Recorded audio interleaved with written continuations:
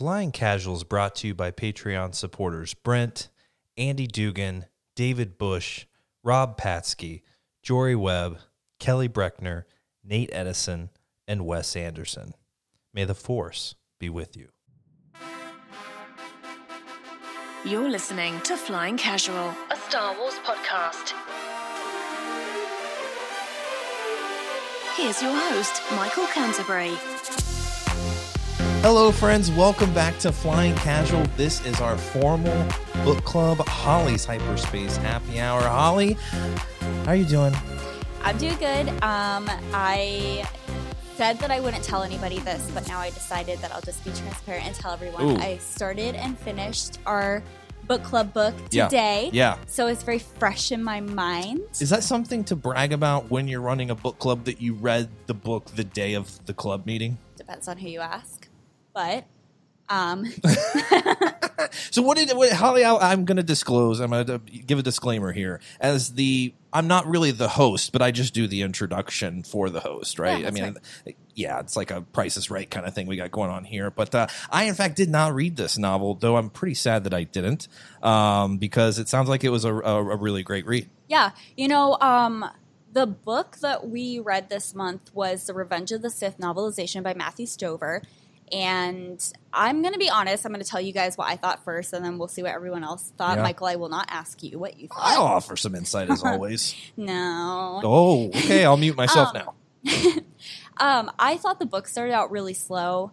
That's just me. I think for the first half of it, it was a lot of lightsaber battles, and it was action-packed in a way that didn't necessarily capture my attention. But as we got into the second half of the book, it really got into the seduction to the dark side that Anakin went through, and I just found all of that very fascinating. So I felt like it started out as a slow read, but then it really piqued my interest. Well, I do recall asking you after your first 50 pages, I said, how's it going? And you said, and I quote, effing terrible. So I was like, ooh, this really isn't off to a great start. Is book club being canceled? I really don't know how that goes. But Holly, we do have a beautiful panel with us tonight. We've got Rob, Nettie, Jory, and Dugan here. At some point, Luke may just appear in the book club, so we'll see where he lands. I'm sure he'll land perfectly. Holly's just about to, she's pressing buttons on the screen. I really don't like when Holly does that. She may end the Skype call that we have here with our guest panelists. But Holly, should we go around the table and see what the fellas thought? Yeah, let's do that. So let's just get your guys' general thoughts on the book, like you just heard mine. But we'll start with Dugan. I know you've been doing some traveling, but you brought your book with you. Maybe severely jet lagged right now. I don't know if it works that way when you're coming to the East Coast. Dugan, clarify. No, well, and I looked like the Bubble Boy today. I had 2 masks on. I had the face shield on. I was really trying Let's go. be all, yeah, the plane was not bad. Airports aren't the best. Yes. But yeah, no, actually, Holly, I really liked reading this book as well. I found like every time I was reading it, it was hard to stop, and then realizing like I have to do other things. Yeah.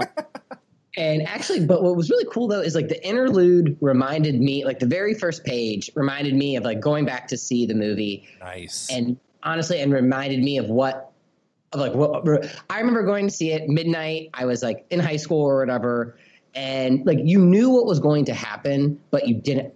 Like I'm just thinking, like I did not want that to happen. I don't want Anakin. Like, but like you and the same thing happened. Like at the beginning of it, it's like the story already happened, nothing can change, and it's just like yeah, the story already happened, nothing can change. But then it was just, but you already knew the end, but you just still wanted to keep reading.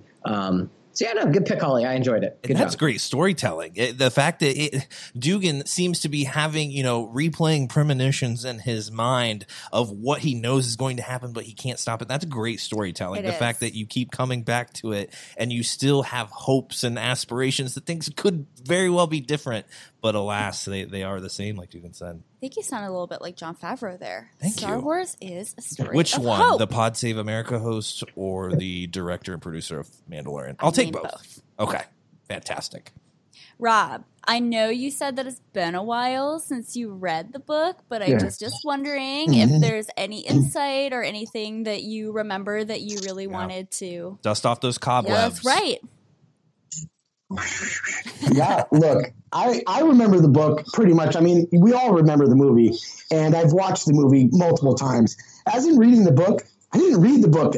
You know, I'm an audio fan for the most part. That's true. And I think really what the difference, okay, so I'll give my thoughts about the book. The book was good. The audiobook was good because of the background music, because sometimes Star Wars needs that extra thing. Yeah. So when you get through the entire book and you get to the point where the author says, I hate you, right? When you read that, you just read it. And those are those are your mind thoughts. But when somebody actually says it, there's an acting element to the audiobook sometimes. So for me, the beginning wasn't so much boring because there was all the fighting going on in the background. We could say that's just distortional noise that kind of keeps your mind busy while you're trying to focus in on that. Some people hate it. But for me, I thought that it did start a little slow for the reading.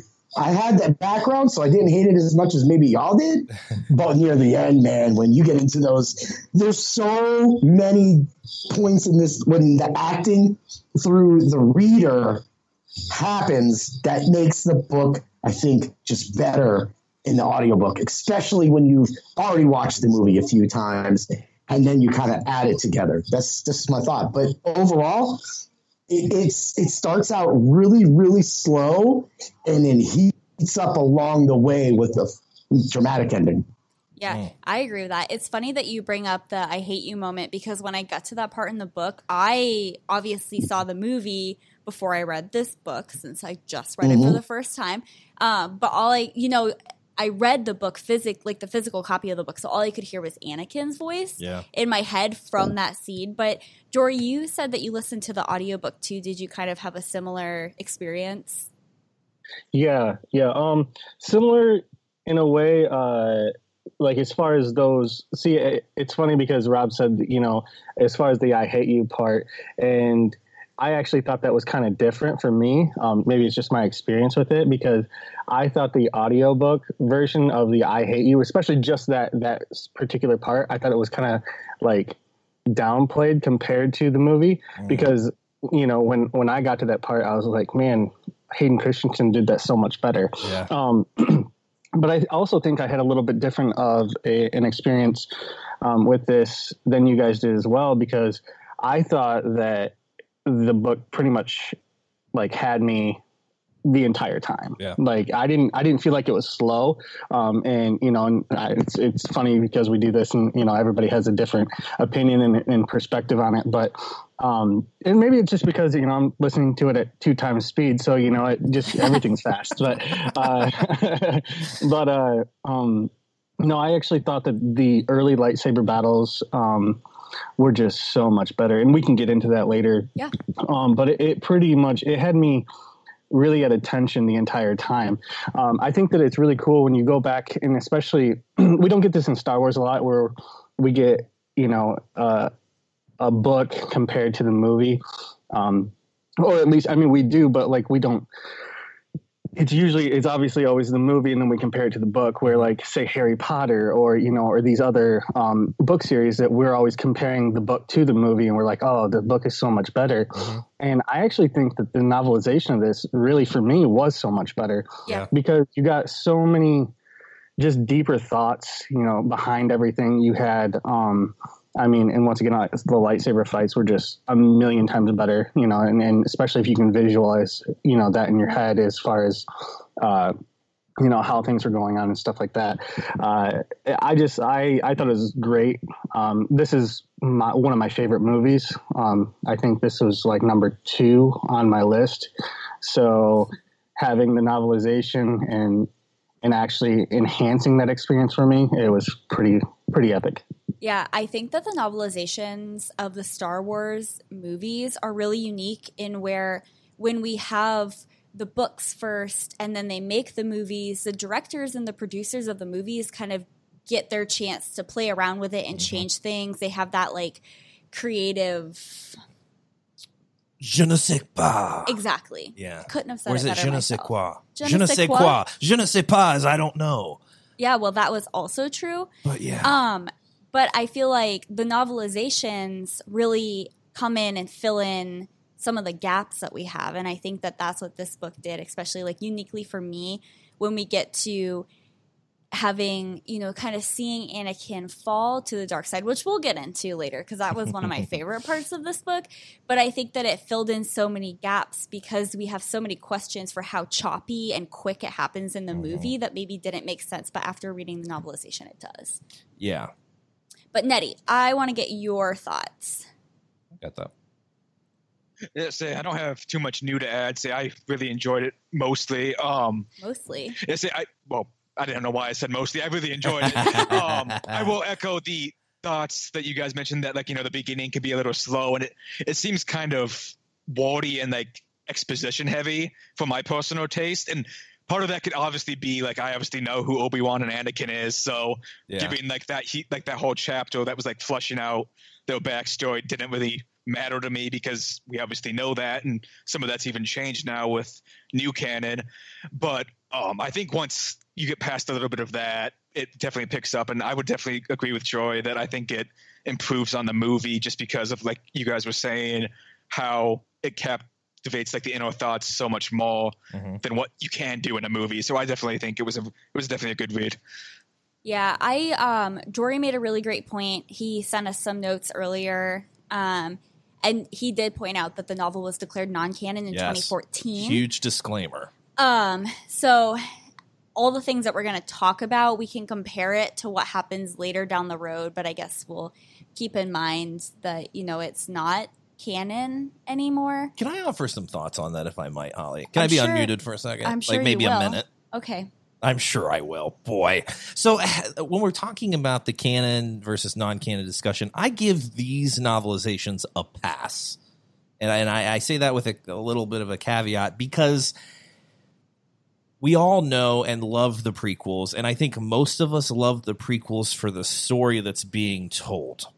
And it's almost as if George Lucas has this great story, and so much of it was edited down to be in a film format that these novels serve a huge purpose, more so than the Rogue One novelization, which I love, and Solo, and those are fantastic. But this is a masterpiece of storytelling.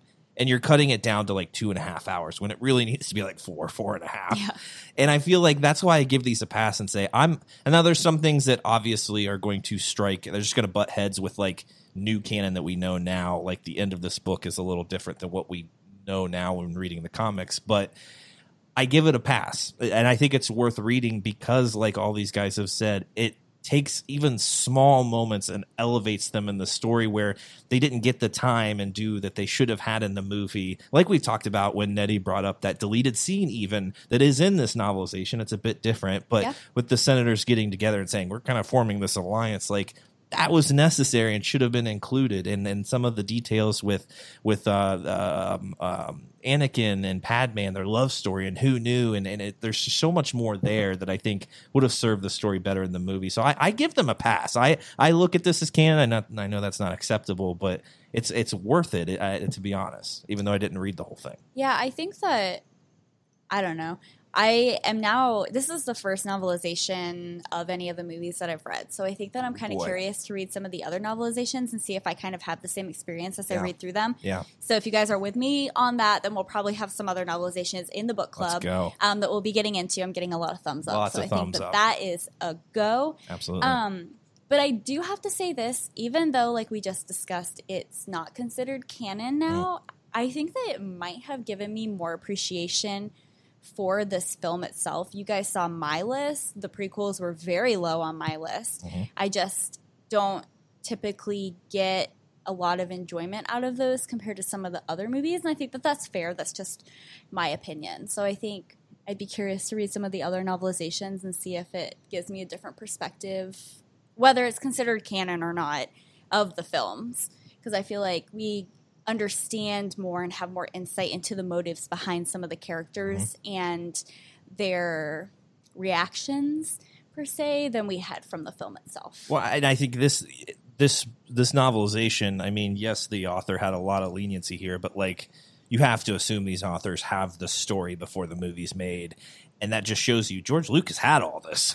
The story was there. It was fleshed out, and it's being pared down to a cinematic, feature. And that just sometimes is unfortunate. And so I think it's good that you read it. And I think it's good that you'll continue to read it. And I think the prequels will probably have, and this is my experience in reading like the sequel novelizations and stuff. They add nice little nuggets, but nothing like this because the story was pretty fleshed out. Yeah, Jory. I was just going to say that I'm sure that the authors did have some liberties that they were able to take. Yeah. But I'm also sure that those liberties that they took, that George Lucas probably read through some of those and was like, hey, we're going to take this. We're not going to use this. We're going to, and I'm sure everything was filtered through George. Maybe he had this this broad overarching, and then said, hey, fill in the blanks. Yeah. And they did that. But then I'm sure it was still all filtered right back through George before, it was released into the public. Yeah, these are different. This is different than these EU novelizations that George had no part of, said he didn't care about. This had to have been different, Holly. Because we even see some of that with the sequel trilogy, right? What was it recently? I don't know if it was the Rise of Skywalker novelization. It might have been one of the comics that they were told, you have to rewrite this because this is actually what we're doing in the film. Yes, that was a comic book that, That's right. Oh, God, I don't remember who was writing it, but they said, you can't. Oh, no, it was The Force Collector. That's right. It was the Force Collector book. Yep. And parts of it had to be rewritten because it was pretty much what they were doing in the film. And I don't know, I think that's so fascinating. But also, I appreciate them trying to keep as much in line with the story, the bigger story that's going on that they can, because I think we all appreciate it when everything kind of lines up. There's not a lot of plot holes. Makes it more fun to read. Is that let me ask Jory this, because he's a huge Harry Potter fan, and like he mentioned the distinction between the two, and that when people look at Star Wars, they first look at the movies and say, well, how's the book different? But it's just the opposite with Harry Potter. Is that how are you doing any of that, or is there a clear distinction? Do Harry Potter fans ever make the comparison? Is it just a different thing completely? For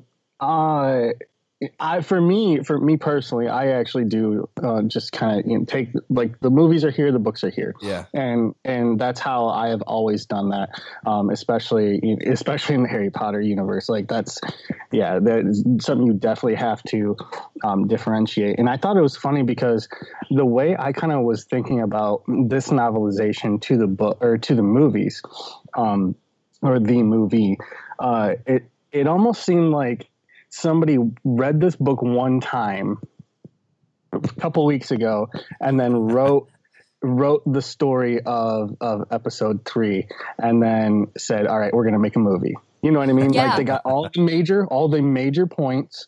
They got what they needed out of it. But then they decided that they were, they're like, oh, these little details, we can't really get in there, or we forgot about them, and it's like, and that's almost how this kind of correlates. Like somebody read it a couple weeks ago, they're like, all right, now I'm gonna write a script, and then here's your movie. And it's almost kind of how it felt. Like, everything was there, but it was just a little bit less. Yeah, I can totally see that, because there were so many times, and we can get into it, but there were so many times that I was reading this book and I was like, man, I wish they would have put that in the movie. Yeah. Like the one scene that Michael was talking about with all the senators, and they're telling Padme kind of like what they think about what's going on with the Jedi Council and what's going on with Palpatine and how they want to fix that. And maybe Palpatine's not where he should be. And I just think I wish that we had gotten that scene in the movie. Do you want to start with some of those? Maybe some people have specific things, or like, if I could have one scene out of the entire book that wasn't in the film, what would it be? Do you want to start with that? Yeah, that's a good question. Okay, so for me, I liked that scene. But if we want to talk about this particular scene I'm about to mention more in depth at the end, towards the end of the podcast, we can, because I think it was a big thing that Michael wanted to touch on too. But at the end, there's kind of this internal, or it might be external. It's actually hard to tell. I think that's up for interpretation. But it's where Anakin Skywalker is now, but he's actually Darth Vader. And it's how it feels to be Anakin Skywalker now. And it goes through how he feels like he's imprisoned where he is. And to me, I felt like he was saying he's imprisoned by Palpatine and also physically in the suit that he has, and he's more machine than man. Yeah. And it sounds like he's in purgatory to me. but also he has to every single day wake up and remember what he did to Padme. And I just wish that they had closed this movie down kind of with those thoughts from Darth Vader's point of view. I think that would have been a fantastic way to end the film. I love your thoughts of purgatory, because when we all know the history of Darth Vader at this point, right? And thinking of it in that sense of there's still hope for him, right? It kind of is a purgatory, and he makes the right choices to kind of be released from that suffering that he appears to be in. It's interesting that you brought that up, Holly. We just finished the haunting of not Hill House, but Bly Manor. Bly Manor. So a lot of purgatory happening nowadays in on our my lives. mind. It happens. But Nettie, what's a scene for you that you, if you could pluck it out of the book and put it into the movie, what would you go with? I think a couple things. Definitely like all the Padme stuff, I think. I just think it adds so much more to her character, because her character is pretty much wasted in the movie, if I'm being honest, I feel. Yes. I know the book still ends the same way with the lame and dumb twist of dying of a broken heart. Yes. She still has so much more in the book, because you have that internal thoughts too of like, she doesn't want to go against Anakin, but she wants to do what's right, and realizing that there's kind of a difference there. The conversation she has with Obi-Wan is really cool too. Like Obi-Wan just being like, yeah, I know, I just kind of let it happen, but like, don't make him leave the order now. He needs it, when he really didn't, but that's another whole discussion. So I think all the stuff they did with her character definitely, was really well done, and I would have liked to see some more of that. And then I think the scene with Palpatine and fighting the Jedi Council when they go to arrest him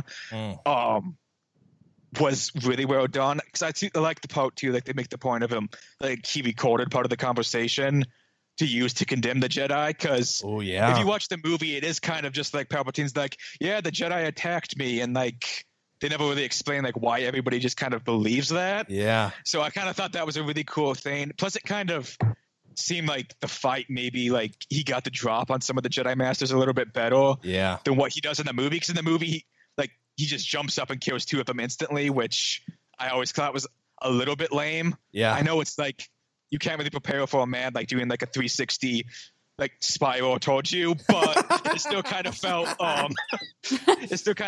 a little bit silly at moments for the movie. So I definitely like the way that scene was fleshed out a little bit more. Yeah, for sure. We were just joined by our very own Luke Elder. Welcome, Luke.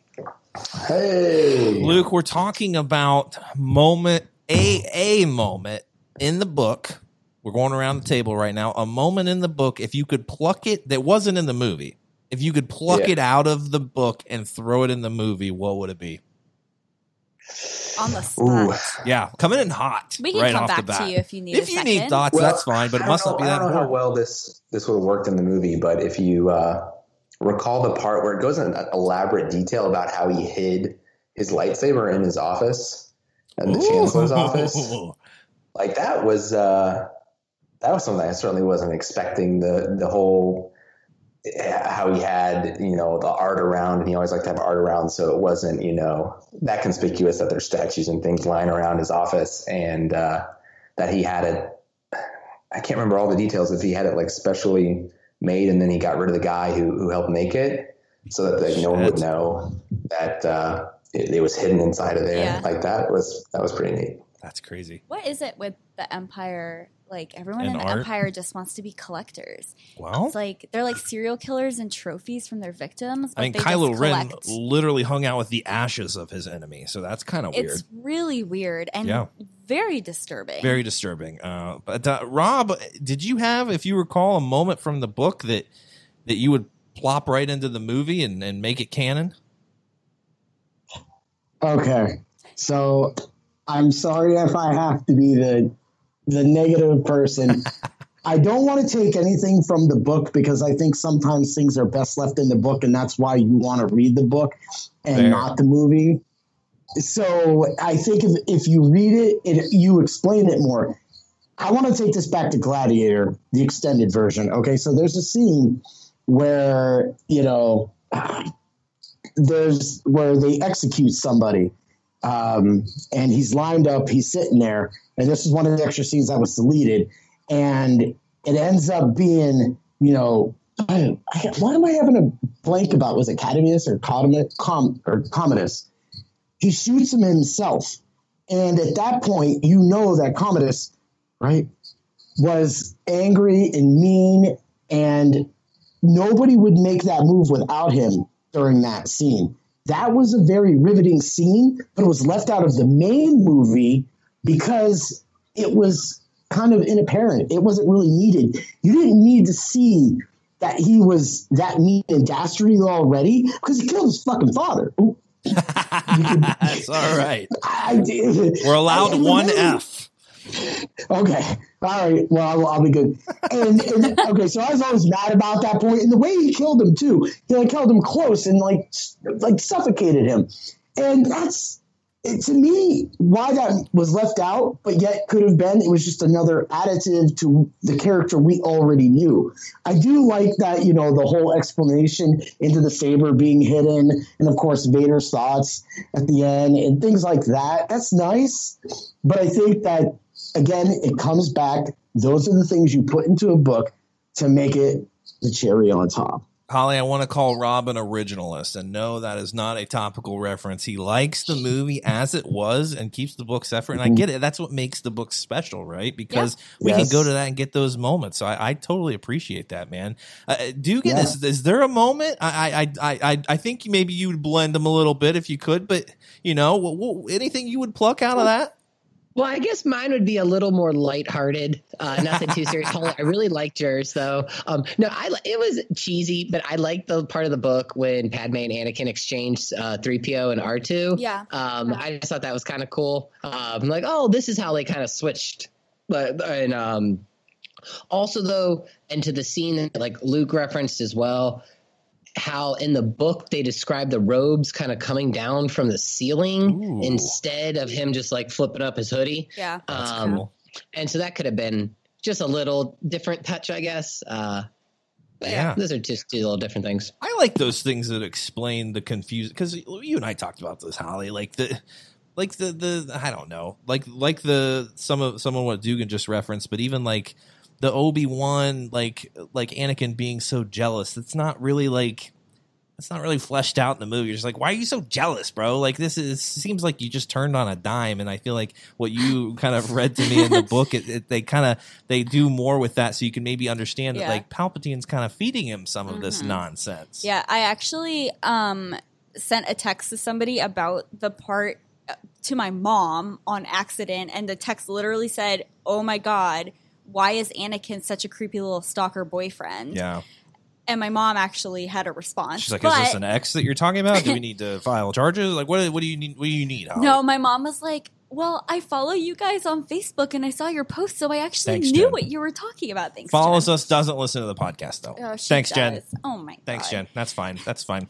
But yeah, it's I like those moments that kind of explain things more, because I'm just like, why are you so freaking out about this, dude? And it makes more sense now after reading the book and I just kind of pretend these things were happening in the movie. We just never saw them. Okay, we can get to that part in a second, but I want to go back to what Andy said about the exchanging of droids, because it's sometimes the scenes seem like they're really small things, and yeah, they would be really cute to have like in the film, but I feel like you don't realize how much that adds to why Padme has such a hard time like agreeing with Obi-Wan when he comes to her later and is like, Anakin did this, and she's like, there's no freaking way, because in her mind he's still the guy that she married who says like, here's my droid, I had him when I was a slave, so technically he wasn't my property, but now that I'm free, my droid is too, so I'm not actually giving him to you. Wow. He's just gonna help you out. Like, that's really sad.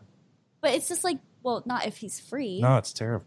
Oh my God. But there's just like those little moments that happen in this novel that you can see why Padme is kind of like, Anakin would never do something this terrible. Yeah. Definitely. That's the sad part. It's all very sad. It's heartbreaking. Jory, how about you, man? Anything in particular that you'd pluck and throw into the film? So and I know that this is kind of a touchy subject because, it's really hard to throw like the lightsaber combat and as far as the forms of combat, because it really kind of gets into the legends and EU stuff. But when they talk about Kenobi being the master of Sarisu, and it's not even that he is a master, he is the master. Yeah. And the fact that he doesn't even know it, and I feel like the movies almost did him dirty as far as like, let's go. As how great of a swordsman that he really was. And it's because it's this just simple form, he's a simple guy. Let's go. And he, nothing over the top, but he's just so humble, but he is so good. And I feel like if they would have had that little thing with Mace in there, just talking about, and it didn't even have to be talking about the forms of combat because that was never fleshed out in any of the movies. Mm-hmm. That was strictly into the legends aspect of everything. But just giving him that nod of like, you are so much more than what everybody has always thought you were. You are the man. Yeah. They even talk about multiple times, throughout of like, the council sees him in a whole different light that he sees himself. Yeah. They see him in a whole different light than Anakin even sees him, because all of his interactions are always, with Obi-Wan, and Obi-Wan's just so humble.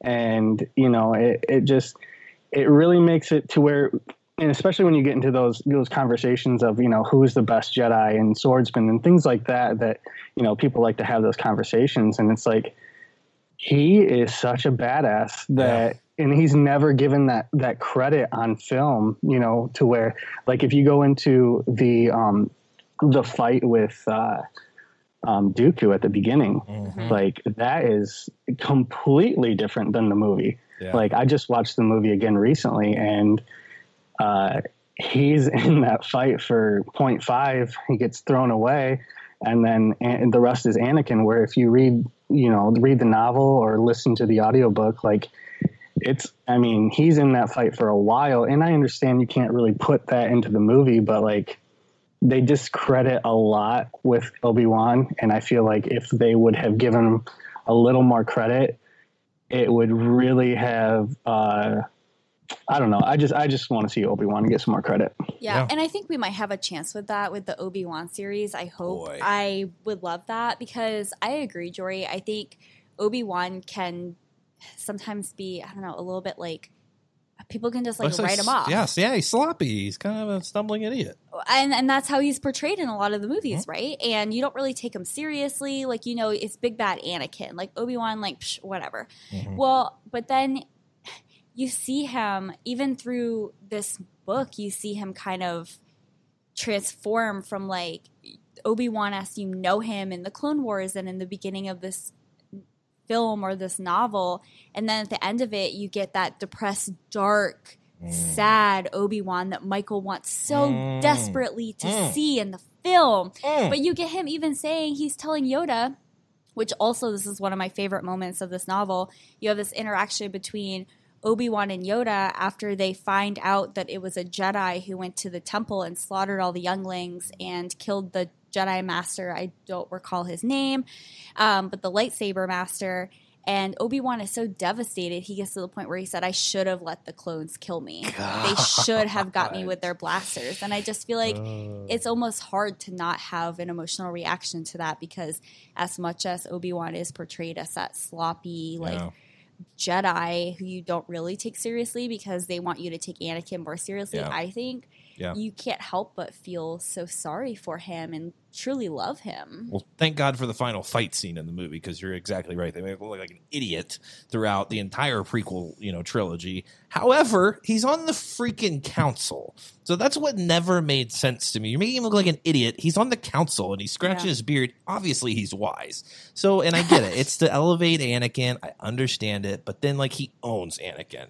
So Jory's right. Like, to give him a little, even little nod to being like, you're a master of something, you don't even realize it. And that's maybe what's great about Obi-Wan, is that kind of like selflessness, and his dedication to the order is what kind of led him to be, kind of the lone gun there at the end. But Holly, you're right. When Holly was reading to me out loud some of these great moments, which was fantastic. I always love being read to, Holly, so thank you for that. But those moments with Yoda and Obi-Wan, and Yoda's realization of his failure, boy, it was giving me chills with your dramatic reading, so I appreciate that. Oh, yeah. I have a good dramatic reading. Absolutely do. A lot of little flair that I don't think was actually in the book. Holly adds to it, which keeps it interesting. But let's take some of these moments, Holly. Let's talk about some of these big moments in depth, and really flesh these things out. What do you want to start with? Let's see. I know that we talked a little bit about the lightsaber battles. I know Jory had a little bit of an opinion about those. So I don't know if you wanted to jump in, Jory, but I know you said that the early lightsaber battles are a lot better in the book than you saw them on screen. So I don't know if you wanted to run with that, and was that maybe just the way that they were described? I told you guys that I thought those were a little bit slow for me, because I don't think that's really the kind of content that I come to Star Wars for in the book form. Now, the movies, I'm all about the lightsaber battles, but the book form, I'm not so much. Let's not sugarcoat. You said effing terrible in the first 50 pages, but go ahead. Still not what I said. That's okay. No, I definitely understand that, like, it's not for everybody, and I think that, like, for me, like, it was great, and it kept everything flowing pretty well. I just thought that the little add-ons were pretty awesome, as far as, like, you got to hear, like, inside their head. I had a note written down, like, Anakin's power. Yeah. When he was defeating Dooku.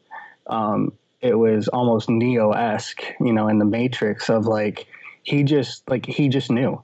Like, once he started believing that it was true, it almost just came to fruition. It's like he had this, like, epiphany of, he just saw what was going to happen. And he even said to himself, like, all of the extras in between, it's all just detail. It's already written. I'm going to kill him. And it was like, he almost got bored with it, and that's when he decided to take both of his hands and kill Dooku. And not even at that point, he didn't decide to kill Dooku. Obviously he was pushed by Palpatine to do so, but he just it like those little things, those little tidbits that you get, as to the Force, and and how it played into those little moments are pretty sweet. And then another little spot, and I think this is a little bit later in the book, but Obi-Wan, he uses the Force to open up Grievous's hand, and he drops he drops the lightsaber, and then he's able to dismantle Grievous. And then he does this later on, and I don't want to get too far into it. He does the same thing later on to Anakin, using the Force to open up Anakin's hand, to drop its lightsaber and then get that lightsaber back. Just those little things that you obviously could never get in a movie, because you can't get inside somebody's head that's acting. But, those little things are pretty sweet, that are just like nice little add-ons. Jory, for my own information, in that Dooku scene, did they ever talk about Dooku's thoughts in that moment? Because he looks really betrayed in the film. And did they also ever talk about, Palpatine interfering with that confrontation, or was it purely just Anakin kind of tapping into the dark side? No, they definitely do. And he actually has his own, like, little aside. And you get a pre-battle and then a during the battle, and then almost like his last thoughts. And pre-battle, he's with Emperor Palpatine, and they're doing, they're discussing how everything's supposed to go down, and that's something that you didn't get in the movies. Actually, you didn't even know that that they actually were talking prior to Anakin and Obi-Wan entering the scene, and that's something that they have to flesh out in the book. Yeah. And then during the battle, you get Dooku's, like, almost realization when he's fighting Obi-Wan and Anakin. you get this like point of, he's like, there's no Jedi that can even stand against me. Like, he is just so confident in himself. And then you find out that Anakin and Obi-Wan are feigning everything. And then they like just basically turn it on, and he's just like, oh shit, like this is not good. Like, he has just this like, oh no, like I am in trouble. And then that's when he decides he's going to kill Obi-Wan. And then that's when he kind of takes him out of commission. And then, you know, and then that I think is really cool too, because you get to see Anakin and Obi-Wan actually working together as a team and getting this like deep insight as to their thought process, and not even really their thought process, but just how they are just this cohesive unit that you didn't really ever see in the movies. Like, not in a way of like, they together, they're almost unstoppable. Yeah. And so I thought that was pretty cool. And then at the very end, right before he dies, he has these thoughts of like, oh no, like it just the betrayal by Palpatine and how all of his life, you know, he thought was leading up to, you know, this grandeur, and he was going to be like the general of the Sith army. And then he realizes right before the end that his whole life was just set up to lead to Anakin taking over. Just a pawn. They say treachery. The chapter, I think, begins and ends with the same line, and that's treachery is the way of the Sith. Yes. How do they fall for it every time? They know what's going to happen. And, you know, the novel really jumps you right into understanding how Palpatine has this all planned out. Yeah. And maybe it's just me, but when I read through that, Jory, I was like, man, Palpatine built Dooku up and gave him this false sense of confidence because he knew he was going to use him as a pawn. Yes. And he was like, no Jedi can strike you down. It will never happen.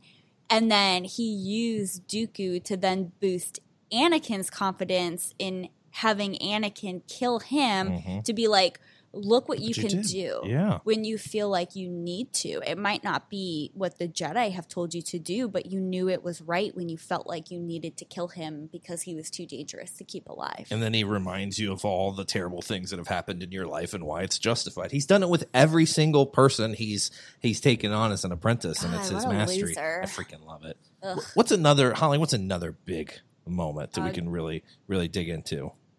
Jory, I think you might have had something else to say. Oh, shit. Sorry, buddy. No. Okay.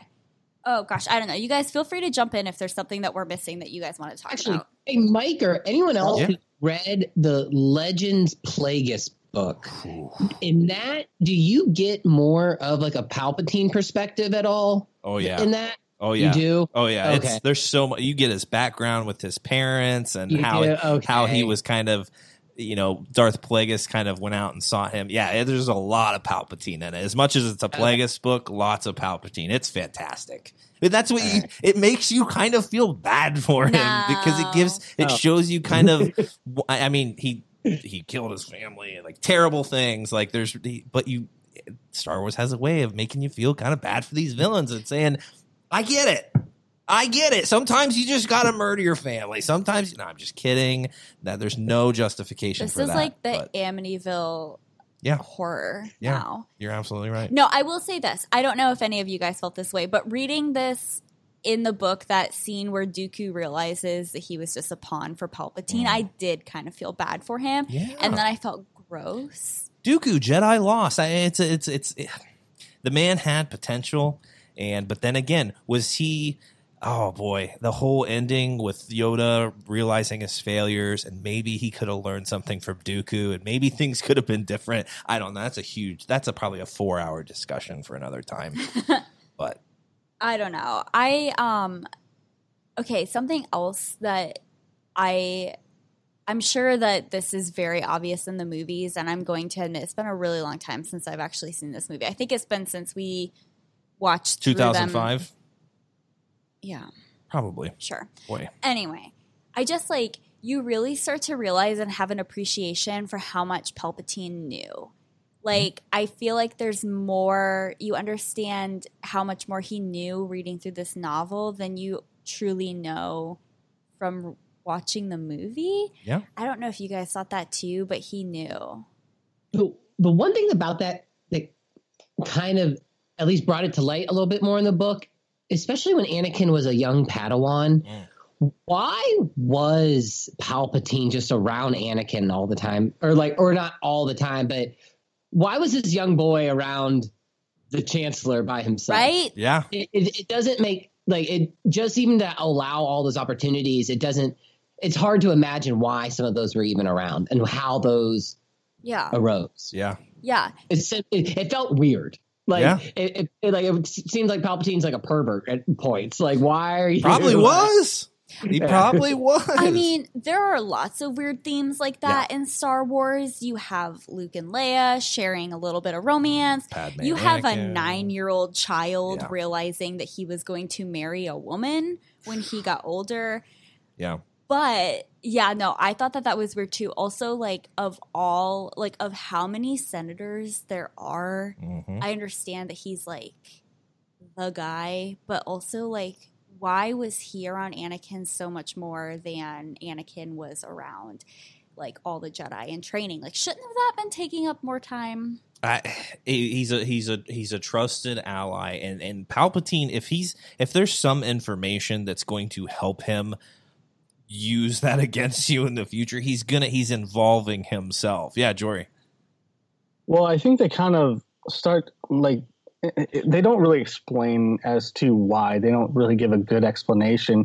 But the little tidbits that you do get, even from Mace Windu's perspective, is that the Jedi Council really trusted Palpatine a lot.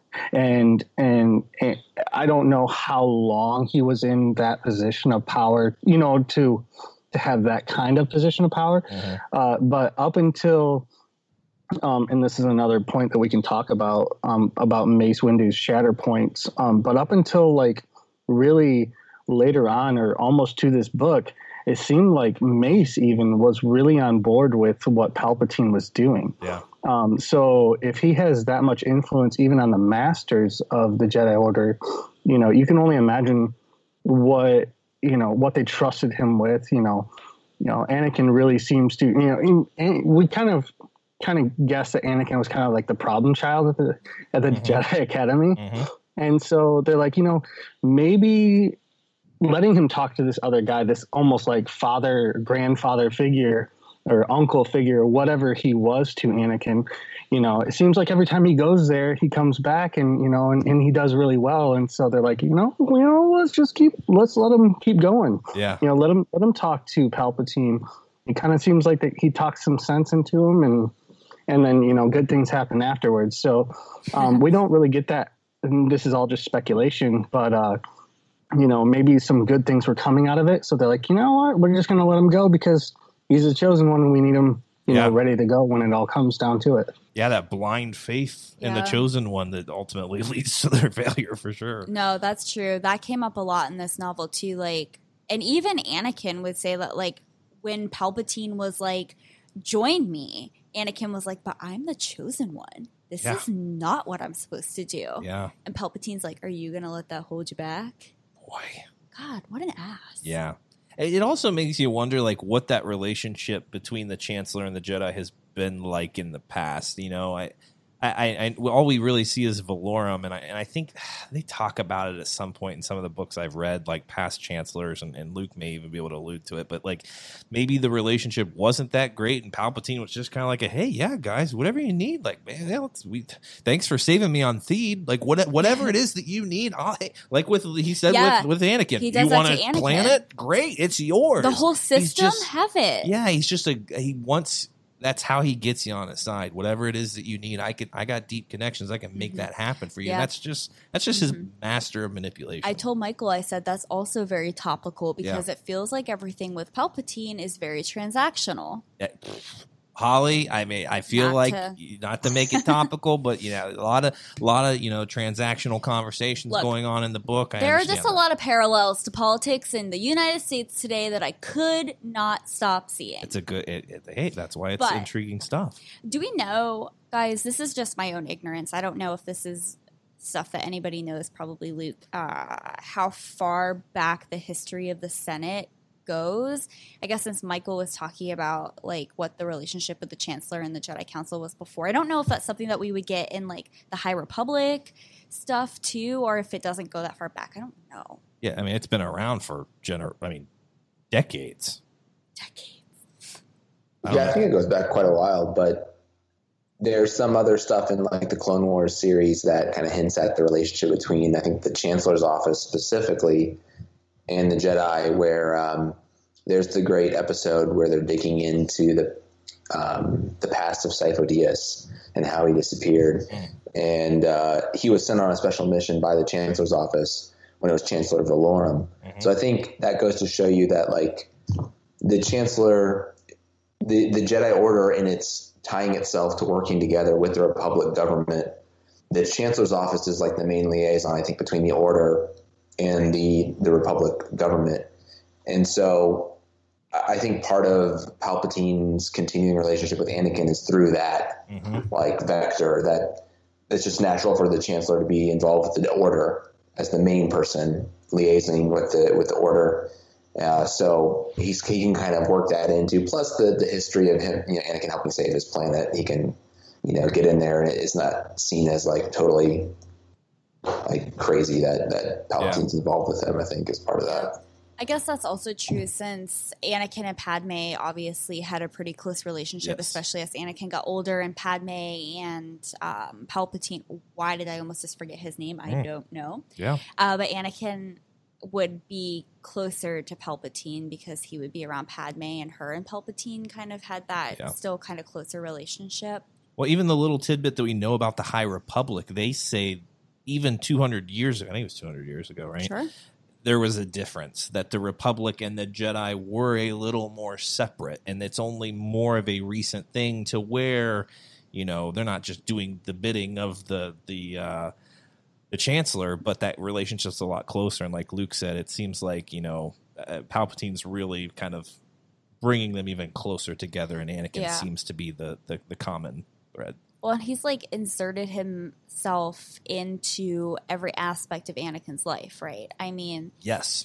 In my opinion, he's the one who, and guys, you can tell me if you don't agree with this. When I was reading this book, I said to Michael, I was like, so Palpatine's the one who made Anakin have that dream about Padme dying in childbirth, right? Because then Palpatine brings it up later in the book, and he knows about their marriage. He tells Anakin, he uses that against Anakin, like, I know, like, you and Padme can be really happy together. Like, I know you guys are married and you guys have been hiding it. And he just, like, I feel like everything that Anakin does, Palpatine's behind. Oh, absolutely. I thought that was one of the most powerful things about this book, is that even the like we said, the mistrust about Obi-Wan, like that came out of left field for me in the movie. Like, wait, what? Like, obviously Obi-Wan's only been around her when you're around. He ain't hitting on her. But like, Nettie, is that like, I don't know. To me, that's the red meat of this book, is really showing Palpatine kind of sowing those threads of mistrust and really sinking his teeth into this impressionable kid who thinks he's the chosen one, but there's also a lot of pressure on him. He even admits that too, doesn't he? I think he says it in the book, being all this pressure on him. Yeah. Was that a really important part of this book to you as well?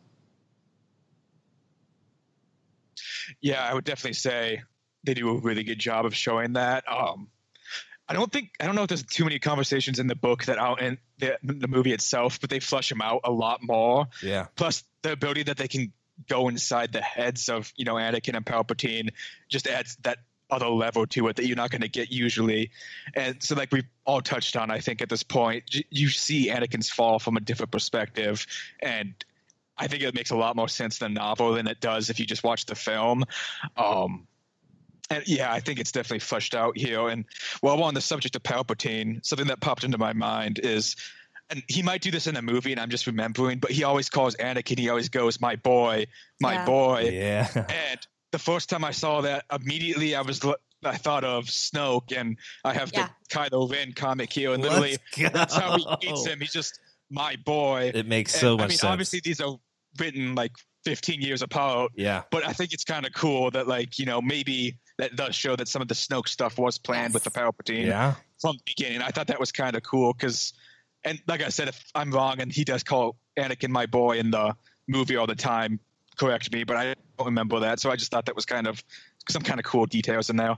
Yeah, so let's talk about some of the parallels between what happened in this novel and what we see in the sequel trilogy, especially I think The Rise of Skywalker. I know I had some notes written about that, and then Jory sent in some notes. Nettie just brought it up. The first note that I wrote down was from when Sidious is having a conversation, and he says, his master was my Padawan. In a sense, he's practically my grandson.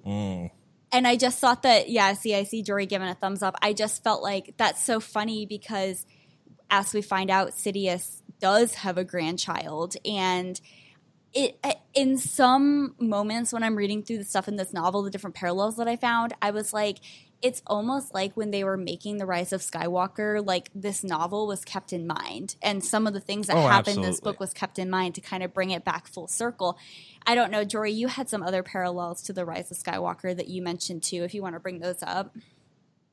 Yeah, just so, because I think you might have misquoted that, Holly, and I know what you meant, but it was actually Dooku that said that he's practically my grandson, which I knew you knew that, but Dooku says he's practically my grandson, talking about Obi-Wan because he trained Qui-Gon, and then Qui-Gon trained and I know you knew that, but no, I thought that there were a few different parallels, and one of the biggest ones came at the end when Yoda versus Sidious or Palpatine or whatever we want to call him, and they had a little description in there. It said that it was more than Yoda versus Sidious. It was all of the light versus all of the dark. And they said it's even more than all of the Jedi versus all of the Sith. It was light versus dark. And it kind of spoke to The Rise of Skywalker because it was all of the Sith versus all the Jedi. And that was kind of what they were getting at, it's light versus dark. And Rey even says, Palpatine brings it up first, I am all of the Sith. And then, she has her whole little flipping of the lightsaber behind her back and, crossing of the guard and then says, and I am all of the Jedi, which is almost a little praise to Endgame as well, but we won't get into that right now. But no, like I thought that they did pull from this and it was just really cool. And I think that you, with your comparison there, that they almost had this on the table of like, hey, this was pretty cool from the novelization. Maybe we can incorporate it into, into The Rise of Skywalker, but, just so happens Endgame did it right before them. So, kind of a little bit of but no, there were a lot of parallels through this. Something else in that same scene, Jory, that was really striking to me, I think it's one of the things I read out loud to Michael, because I was like, this feels like the last scene in The Rise of Skywalker. I feel like when I was watching that scene where Palpatine comes out on his creepy crane and Rey, he's like, strike me down. And you have in the background all of those figures in the red cloaks. And when I was watching that, I was like, this is creepy AF, and who the hell are these people? And then in this novel, I feel like they kind of explain that a little bit when they talk about how they're like the thousands of years of Sith, and they call them, what do they call them? Like the red hoods, or there's I don't have the page number written down. Somebody can correct me later. But yeah, they reference like the color of the cloaks that they're wearing, which we also see in that scene in The Rise of Skywalker. And I just felt like that was Palpatine himself cool. is wearing. You don't really see him wearing. I mean, he as the Emperor in Revenge of the Sith, you see it a little bit, but it's really pronounced in The Rise of Skywalker. And whether they like Nettie alluded to, maybe it leads to a little more the idea that they had an idea that they were going to bring Palpatine back. I don't know if I fully buy it, but it makes you wonder even more. At least they went back to this material and they said, we want to make this feel like the prequels. We want to give a nod to that story and tie it in and give maybe Palpatine, that moment that it didn't really feel like him and Yoda battling out was that epic of a moment to me. What Holly read, it made even Yoda sound a little more arrogant, even though he seems a little arrogant and saying it, that they're not as whatever he said. I think that it's actually a humbling moment for Yoda, because he says, and suddenly in that moment he realizes that the Jedi have been doing it all wrong, and when the Jedi have been focusing on winning the battle by how they should have won the last battle, the Sith for years have been studying the lore of the Jedi, and they've been moving forward and progressing and changing. And Yoda says, it's my fault that the Jedi Order failed. I failed because I didn't allow them to progress. Jory? No, but I also think that speaks to Yoda's wisdom, to that he could actually see that, because, we always think of the Jedi, and I agree that they were so blinded by their arrogance. But the fact that their Grand Master was able to see that in himself and say, we've been doing this all wrong. I think that's a huge moment for Yoda, and it's something that we could almost look up to him for and say, oh, you know what? They realized they messed up, or at least he did. And then he was able to, move on and decided that they were going to train, Luke or Leia, whichever one came in, when they were ready, not from infancy, but when they were ready, to be trained. And I thought that was a pretty awesome moment for Yoda. I did also think that the speculation for the movies wasn't really brought into the novelization, because like when you see Yoda grab the lightning in the movie and he's able to almost absorb it and then throw it back at Palpatine, you almost feel like Yoda has tampered with the dark side at some point. Oh, you know what I mean? Sure. Almost has he broadened his own horizons even past what he teaches to his students. And you didn't really get that in his inner thoughts. But the fact that he was able to do that, to take the lightning and then, redirect it, especially if you listen or read into the EU a little bit more, you have to understand that that's not something that a Jedi can just do. That's something that you have to have had a little bit of knowledge prior to and tampered into the dark side. And actually, this kind of takes me back to my childhood, because my dad, that was one of the first things he said to me. He was like, the fact that he can do that, like, and my dad's not even a real like super nerd, because my dad actually listens, and he's like, you guys are way nerdier than I ever was. But he's like, that was one of the first things he said to me. He's like, the fact that Yoda was able to do that means that he, had to at some point have tampered with the dark side. And it's just kind of cool.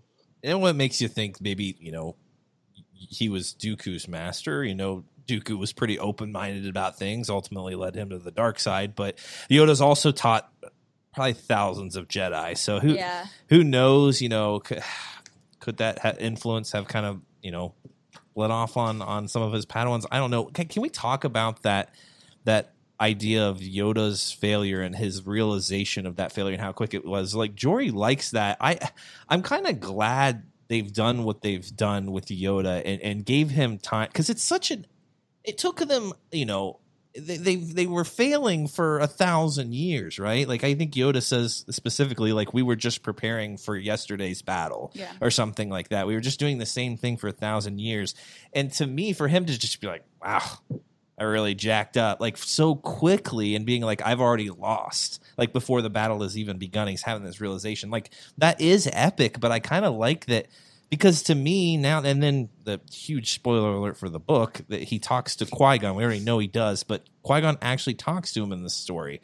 And it kind of, to me, takes away a little bit from Qui-Gon and what Qui-Gon's learned and how much he is going to teach Yoda in years to come. And it just takes me to Yoda's moment with Luke on Ahch-To, and how much time it's going to take for someone to kind of learn from these, hundreds of years of failures. And that's the thing. Yoda's been there the whole time for the most part.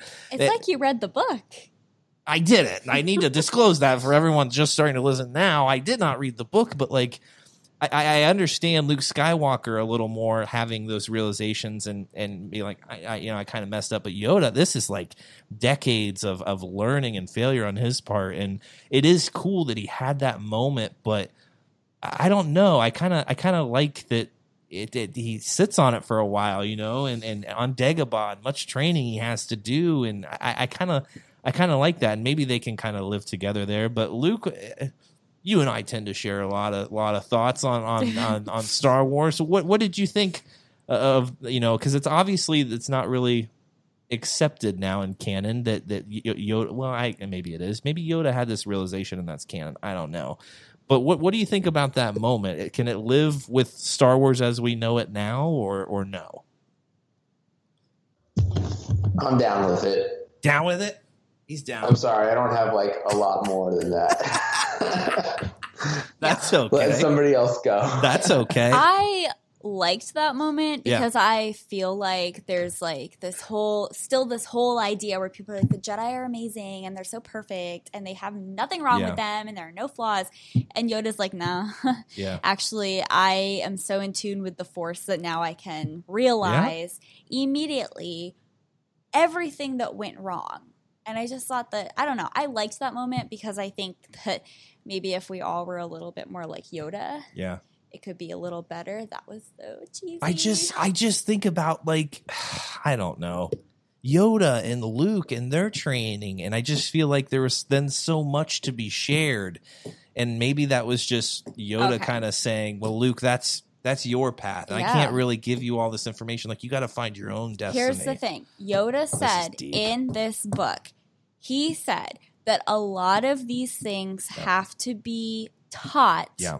You cannot just inherently know them. A lot of pen slamming going on in the podcast. Yes, Great for podcasting, Holly. Just want to say that sound travels through the microphone. Okay. You want to talk about why couldn't this just be said? You were the one who brought up, Michael said, why can't we talk about the failure of Qui-Gon Jinn for a second? Jesus. If we know from this novel, come on, we have it here in writing. Yeah. That Qui-Gon has been, the Force has been talking to Yoda in Qui-Gon's voice. We can assume that it's Qui-Gon sharing things with Yoda. Did he say how many years? Yeah, there were 13. Lucky number 13. Yeah. Michael was like, why couldn't have you talked to Anakin? And then Qui-Gon at the end of the novel shares with Yoda this whole idea of eternal life, which is exactly what Anakin is trying to seek for Padme. And if Qui-Gon had just come out and talked to Anakin and told Anakin, Star Wars would have been completely different. It would have been done. Let's talk about the failure of Qui-Gon Jinn. I'm not talking about him getting stabbed by Darth Maul. Yeah, you got to stay lower, buddy. Okay? Don't getting that high, they're going to stab you right in the stomach. But if he's talking, someone talked to me about this. If he's talking to Yoda here, clearly he's been communicating with for years. And we know in episode 2, when Anakin's slaying the Tusken Raiders, Anakin, he can very clearly communicate at that point. And he seems to be an enlightened individual at this point. Like, why wasn't he talking to Anakin? Is that something anyone's ever thought about? Like, anybody? It's just not canon. It's not canon now. It's just not canon. Maybe it just doesn't matter. Holly thought maybe Palpatine's preventing that from happening. Maybe Anakin's kind of dabbling with the dark is preventing that from happening. I don't know. Nettie, is that something you thought about? Yeah, I haven't thought about it too much before, but now that you brought it up, the two thoughts came to mind. One was that maybe Palpatine was somehow blocking Anakin from that influence. Yeah. The other one is in the Certain Point of View book. Yes. There's a short story in here called Master and Apprentice, not to be confused with Claudia Gray's actual book, Master and Apprentice. But where Qui-Gon comes and talks to Obi-Wan, it's actually doing New Hope when Luke runs back to the farm to find out his family dead. And Obi-Wan's like cleaning up the Jawas. Yeah. Qui-Gon's talking to Obi-Wan, and the way they kind of present Qui-Gon, it's almost like he's like a being outside of time. Like, they kind of heavily hint that he knows Obi-Wan's about to die, but he's not going to tell Obi-Wan that, obviously. Yeah. And then I think if you look at like the Obi-Wan story that does take place when he dies, it's kind of, you get kind of some of the same aspects with that. Mm-hmm. So I don't know if maybe you could like argue something like Qui-Gon knew Anakin would have to fall. Great point. Like it's kind of that like, you know, idea of like, if you look at like just regular Catholicism or Christianity or something, that like, how are you all powerful and all good? And like, maybe sometimes like, it's not all like being all powerful and all good doesn't mean all controlling. Yeah. Like you have to kind of like see it play out. Great point. And I think maybe it's something like that. I don't know. I think there could be a case for that. It's almost like he's in the world between worlds, seeing the future play out, and he's like, this is the path he has to go down for the Empire to actually fall. That's genius. Of like, I could intervene, but where would that? This is how it's destiny. This is what's supposed to happen. He needs to go through this. Yeah. His story isn't finished. Like, that's fantastic, Natty. Thank you for clearing that up for me. That totally makes sense now. Now I'm off my tangent. It all just comes back to destiny, Michael. That's what Star Wars is about. That's too much. I got you. Rob, you got it? Look, you guys have my mind just going Same. over here. Okay, I have like 20 things written down. Let's but go. I'm not gonna talk about them all. Look, first of all, when we're talking about a Neo-esque moment with Anakin, that was done all in like one swift moment. Yeah, in the book we had the talk, but if you go back to the movie, when Anakin comes in, he goes. It's so smooth. It does show how powerful he is. Yeah. And it sets the tone because he takes a command from Palpatine. To me, he was called my boy. It was working towards that. But at the same time, Anakin took that command. He said, just do it. It's done. Yeah. And he just chopped them. But Dooku deserved that bullshit. Because Dooku, for years, had tried to kill Palpatine because Dooku always wanted to be the most powerful because he was arrogant. Yeah. And that's what Sith become. Sith are arrogant. All of them. Yeah. Even the books, the EU, everything, they're always arrogant. Right? And so at that point, when you say, like the book says, Anakin made Dooku drop the lightsaber, did Palpatine maybe do that? Because Palpatine really is just the author of the whole movie anything, the 9 movies.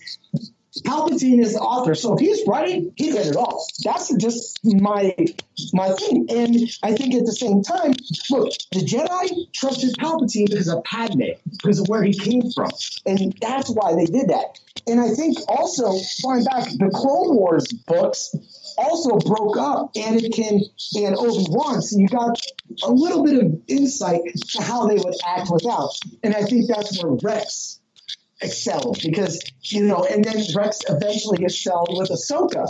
And we see all this stuff. So then when you do that, you go back to the betrayal. And the Jedi Temple has been destroyed multiple times. So I don't know what I'm giving you the best, smallest thing leading up to what I got to say.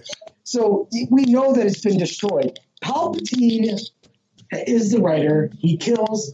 He ultimately wants somebody to be.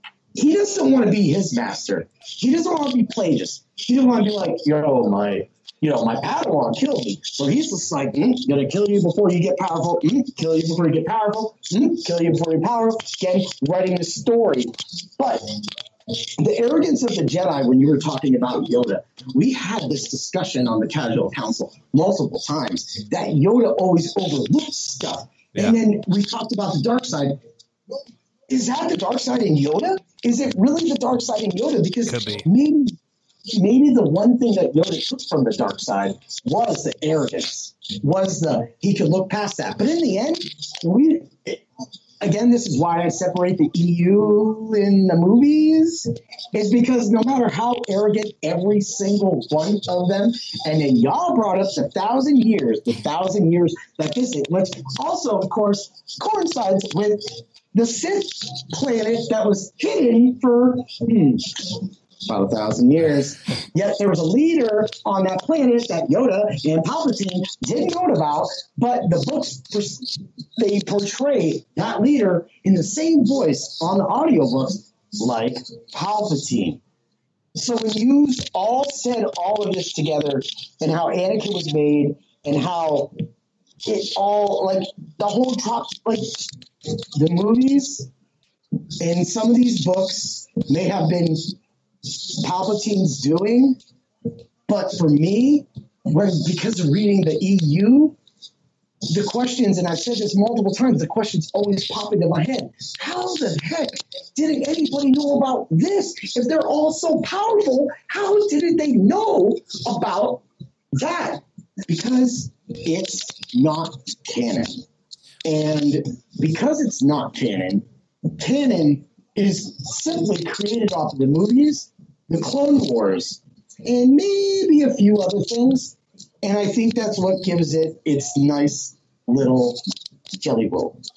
Yeah, there's too much in the expanded universe for them to even like control, and I think that's a lot of the reason why they kind of just pared it down to what we have now. But what Rob was talking about, the arrogance of Yoda, it's interesting because it doesn't seem to be like a dark side in Yoda, because even Palpatine, when they're kind of trading insults back, and I forget what Yoda says is his downfall, and he says, "Your arrogance is yours." It's almost like he doesn't recognize like Yoda's arrogance as a Sith trait or a dark side trait. It's almost just like you're just an arrogant Jedi. It's something different for sure. But I don't know. It's Yoda's a complex character, and I think we probably could have learned a lot from a Yoda spinoff. I would like to know a little more about, I don't know.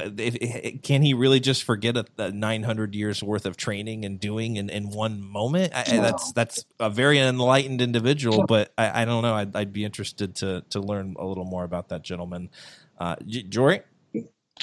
No, I actually think that a Yoda spinoff would be freaking amazing for Star Wars. They just have so much that he can go off of, and to get his. I mean, you have so much in his backstory, but even just getting inside of his head and to see what Yoda's, his being in canon now, where his head was at, post this or even prior to all this. There's so much there. But Rob brought up a pretty good point. And, it kind of made me think of a question, and, would Palpatine have made sure that Anakin was handicapped if he wasn't maimed by Obi-Wan, in their final battle, or not their final battle, but their first battle of him being Darth Vader? Because if you get into the Sith thought process, is the master is always looking for the apprentice's betrayal. And so with that being said, we know that Palpatine is always looking for the upper hand. He's always like, he is the ultimate Sith. Even prior to anything in Star Wars, there's really not anything that compares to Palpatine in EU.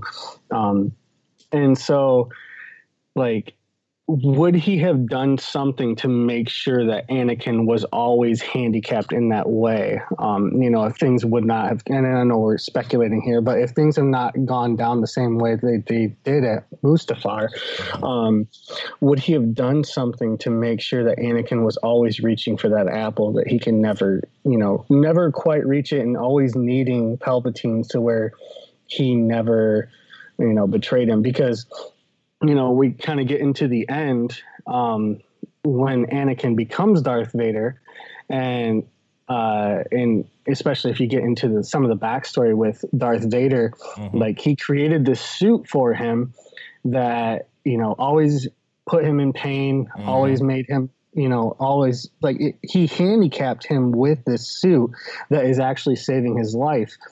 But if this all would not have happened, would there have been something that he was able to keep him in an arm's length of just, always reaching for this apple that, you never quite get, you always going to need me? Because if you go into any of these EU stories, that's always where these masters are. They're never giving you all of their knowledge, because you need them. And so that's why you're not going to betray them. Luke's ready for this one. I just want to say one word. before Luke goes, no matter what, Abeloth beheaded that I of knew the planet. Abeloth was going to find a way somehow into this novelization, though not mentioned Abeloth once. would have just ate them all up. She fought like 4 Sith. Luke, Ben, okay, come on, man. She fought like 7 Jedi, and she was completely. But again, going back 1,000, Abeloth comes around every 1,000 years. So I didn't know what to know about Abeloth. Written out. Too powerful. Star Wars may need some material. They may pull it in at some point. We'll have to see. Luke. Specialist on the dramatic readings, but if you permit me, since Jory's brought up the end of the novel, it really is to me the best part of the novel. And I'd like to do a little bit of dramatic reading because I don't know if we spent enough time sort of talking about the Padme Anakin relationship and how it leads him to make the decisions that he makes. But the end of the novel is brilliant. And I've cut this up a little bit and edited it slightly. But this to me, I want to get a little discussion on if we could. It's, as Anakin is realizing that Padme's dead and, like Jory's talking about finally being in the Vader suit after his defeat.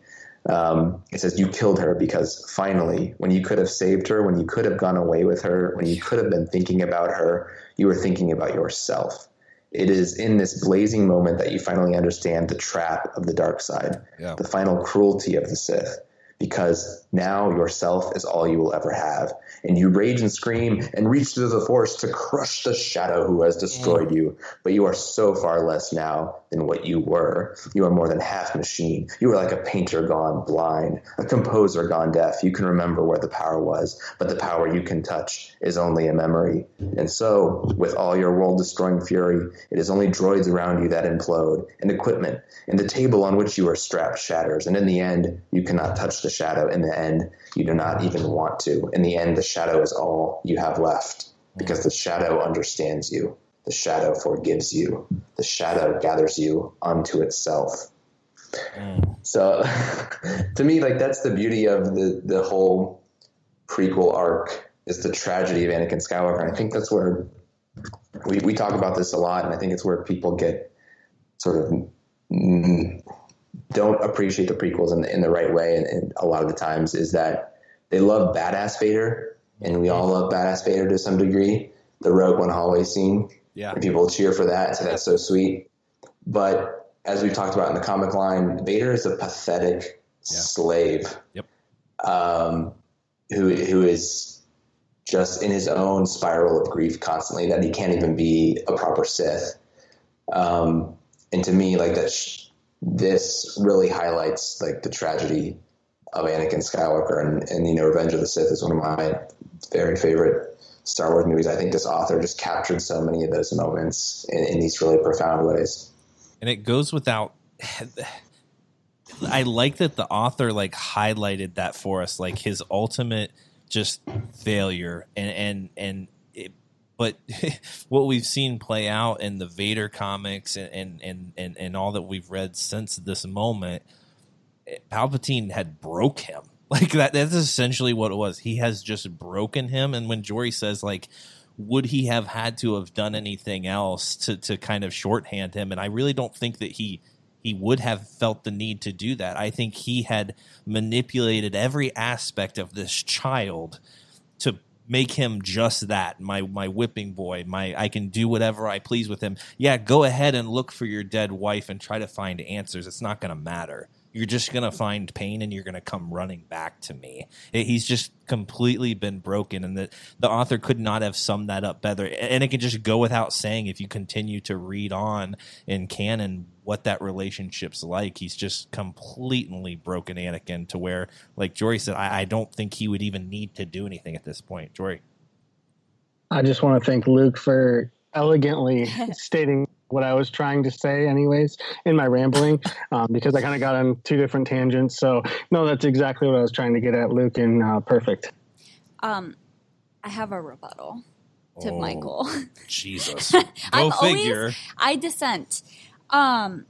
I think, to answer Jory's question, I actually do think that Palpatine would have had to do something differently, because I don't think that I know Jory said the word handicap. I don't know if saying like emotionally handicapping Darth Vader is like the politically correct thing to say. I don't know how else to say it, but I don't think that worked, because in the last scene, you have Vader or Anakin, whoever you want to say he is at that point, saying to himself, everything is going according to plan.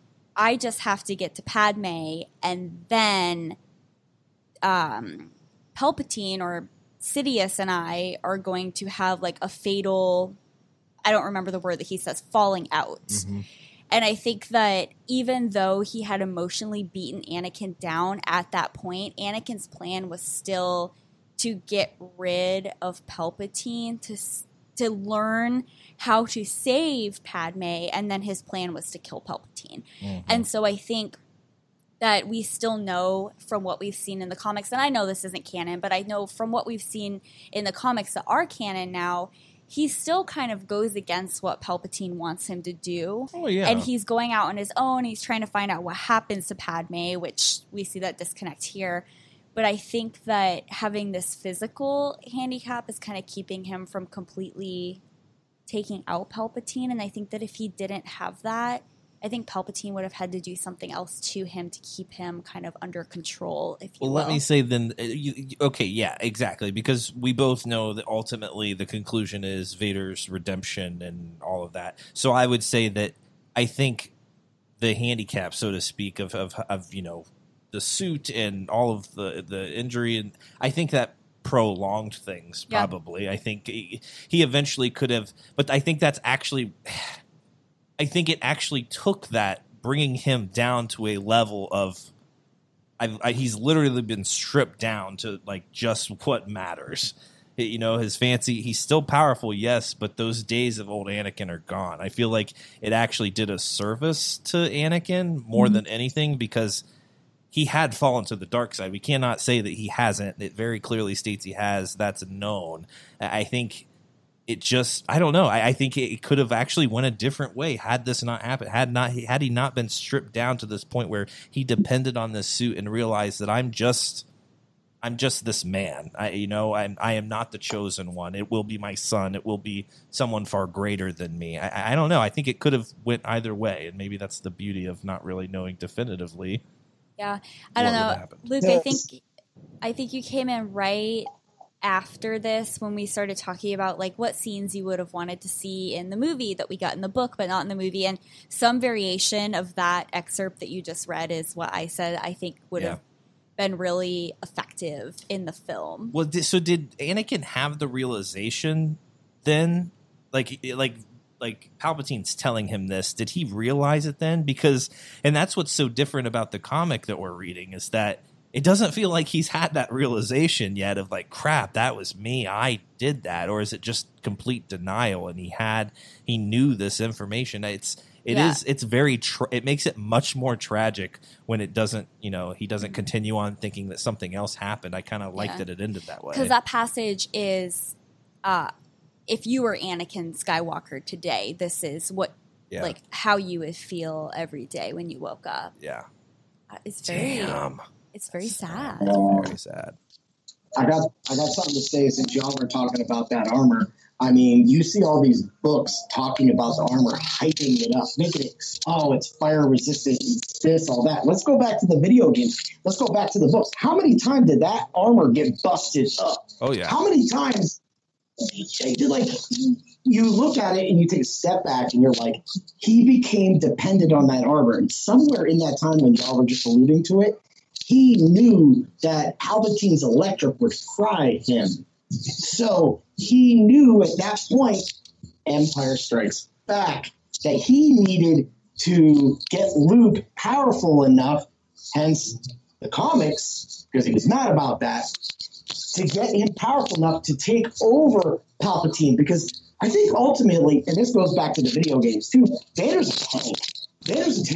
So if Vader and Luke would have originally attacked Palpatine, Vader would have went in swinging because that is Anakin's mindset. He would have got fried, and Luke would have dealt the killing blow. But that's not how it worked out, is it? Rob Because is the master of always- alternate endings. I know. I could think it up. He's But writing I'm a just fan saying, fiction on the podcast right now. That's true. We could act it out. I mean, I don't know what I'd be, but at the same time, I think it goes back to the armor and all of you talking about how Palpatine / all the Sith leaders always tried to keep the Padawan so weak. But in Palp's instance, he actually studied a little more to overthrow Plagueis. Vader did it a little differently. He went on looking for things because he knew he couldn't really take him straight up, because once that happened, he was fried. And a couple saber blows, like he wouldn't even had to pull out his lightsaber, Palpatine that is, to really take out Vader, because he could just fry his ass. But at the same time, I think that plays a little more into why and how he could have made Luke that killing blow. And it didn't work out, but he became reliant on the armor through the stories of the video games, these comics, and throughout a lot of the other things, because that's what really made him. It protected him from bolts. It protected him from this. It protected him from that. But it did get broke, just like real armor, you know? Yeah. There's also a lot going on in the Empire, too. Like, Vader has a lot more to think about than he did, like, you know, when he was Anakin or whatever. You have big time players in the Empire that have their own ambitions, and the Emperor, they have the Emperor's attention. There's a lot more to consider at that time too. Yeah. So it wasn't as easy just to say, I'm going to go slaughter this guy regardless if he's got lightning or not. There's other crap at play too. Well, and to bring it back to what Luke was saying, you know, if you want to talk about the Palpatine Anakin relationship, I mean, as you see in this novel, the one thing that was on Anakin's mind this entire time was Padme. Yeah. You know, and I think one of the fascinating things that this novel did is it kind of built up how Anakin started to get that distrust in Padme, and it happened a lot more slowly in the book than it did in the movie, because I feel like in the movie it's, you know, all of a sudden he's like suspicious of Obi-Wan, and why are Obi-Wan and Padme on Mustafar? Yeah, I did not like that in the movie. It was too choppy and it's what made Anakin seem so, yes, he was emotional, but like we're going from night to day in like a scene, and it's like, bro, like it wasn't executed well. And I think in a story so complex, you're dealing with love and power and betrayal, it's like you gotta play that out. This should have been a 4-hour movie. Dugan. Oh no. And I think, honestly, like one way that you could have added more to the distrust would have been to add kind of like, the petition of the 2000. Yeah. I think the movie really did miss a lot of like the political aspects of it. I like the movie a lot as well. Like I'm with Luke. Like it's definitely like on my top as well. But that part was missing, I think, for sure. And one thing in the book that I found interesting, or at least not interesting, just is how Bail Organa like made a reference that Padme was a better senator than he was. And then honestly, like kind of like in the movies do a disservice to Padme, and they do not make her seem as if she was such a leader, and how she pulled Bail back from like objecting to after Palpatine because he wanted to do something, and she wouldn't allow him to make that motion. So yeah, no, that I think that would have been another great thing to definitely add. But yeah, no, I'm definitely with Luke and Holly too. I think that part of the book was probably the most powerful. Like made me think. It just makes you think a lot more, and I love Anakin, and it makes you feel bad for Anakin. Like it makes me like think like. Even there's been a total of 3 movies in my life that have like given me nightmares, and it was My Girl, when the poor kid gets stung with all the bees. Oh, God. That's awful. Yes. But then frickin' Voldemort, and then like Anakin burning. Yeah, and it's just is so hard to get out of your mind. Yeah. And then just to realize him stuck in that, because he's just a stump. Yeah. You know, like it's not even, it's his head. Yeah. And I mean, he's not even. Yeah, absolutely. And just how horrible that must be every single day, realizing you killed Padme. Also, Yeah. what I did not like that this novel did is when it described Palpatine's ship getting to Mustafar, and it like describes him as like tenderly lifting Anakin's body onto the cooler surface. I don't know, that just made my skin crawl, like thinking about like Andy described him perfectly as a stump, and I just like envisioned that in my mind, and then seeing the word tenderly in there, I was not.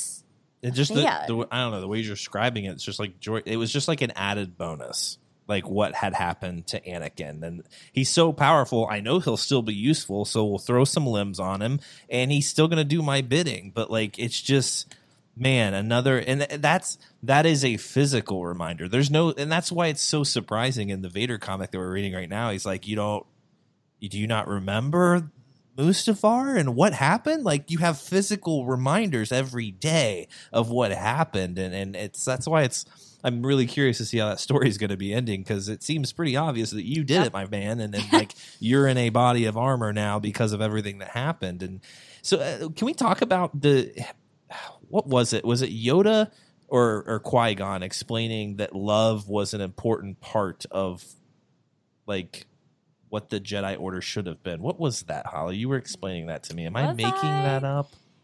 Maybe I was imagining that. You might have been. That might have been a dream. I was gonna circle back to something that Nettie and Dugan both brought up, which was about Padme, because this is something that really bothers me a lot.